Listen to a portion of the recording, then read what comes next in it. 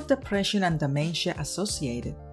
While most studies indicate that depression in later life is associated with a higher risk of dementia, this study uncovered its connection to early adulthood. Using innovative statistical methods, the authors of this study predicted trajectories of depressive symptoms for approximately 15,000 participants ages 20 to 89.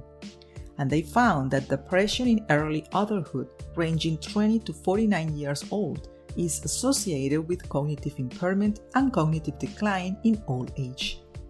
In fact, out of 6,000 older participants, the odds of cognitive impairment over 10 years follow-up were 73% higher for those who seem to have had depressing symptoms in early adulthood. Several mechanisms explain how depression might increase dementia risk, according to these authors. Among them is that depression makes the central stress response system hyperactive, and that hyperactivity increases production of stress hormones, leading to damage of the part of the brain essential for forming, organizing, and storing new memories. With up to 20% of the population suffering from depression during their lifetime, this study brings awareness to its role in cognitive aging. As it turns out, happiness in early adulthood may protect against dementia.